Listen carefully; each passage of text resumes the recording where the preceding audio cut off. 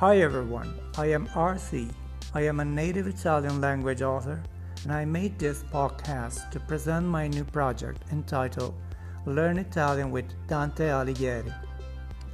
I am the author of both fiction and non-fiction, and the writing activity has led to some publications, both in Italian and in English, such as Long as the Gods Like, published in 2017. Dante's language, taken directly from his most famous work, can be studied by everyone, and these podcasts want to give one more chance and an alternative, more compelling and crushing way to learn it, putting together grammar, historical data from various eras, and translation through poetry that are Dante. Many insights will largely concern the comparison between ancient cultures and ours, in the construction of a chronological path that will embrace the epochs of ancient Western history, clarifying many things about why we act and live in a certain way.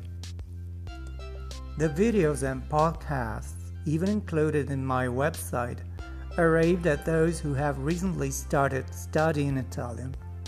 But if you already have a base of Italian, they are also very useful to study and enrich your knowledge of the Italian language through medieval and ancient classical history, literature, and the story that Dante composed in sweet-sounding rhymes.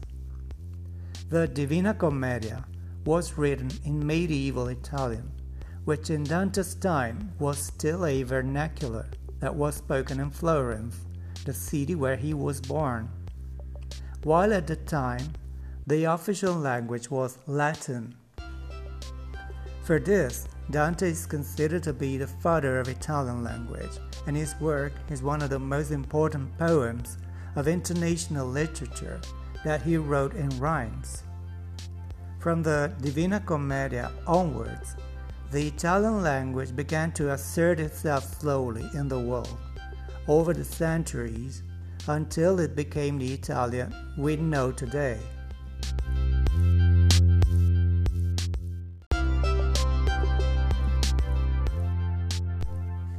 Which is why it is a truly formidable creation, where we find rhyming words every 3 lines. And this is just by itself incredible if we consider the size of the poem, consisting of 3 large books, Inferno, Purgatorio, and Paradiso. Someone compared it to John Milton's poem, Paradise Lost, but that's another story. So let's get started. I will read the verse in medieval Italian for you.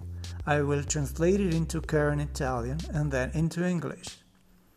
It must be considered that the translation from medieval to current Italian cannot always be done literally. Very often the meaning is deduced through the interpretation, making use of the many contributions provided by the authors in the following centuries. Well, I hope you liked this podcast and that you have learned something. I'm wishing you're having a good day. I'll catch you next time on my new podcast and website. Peace out.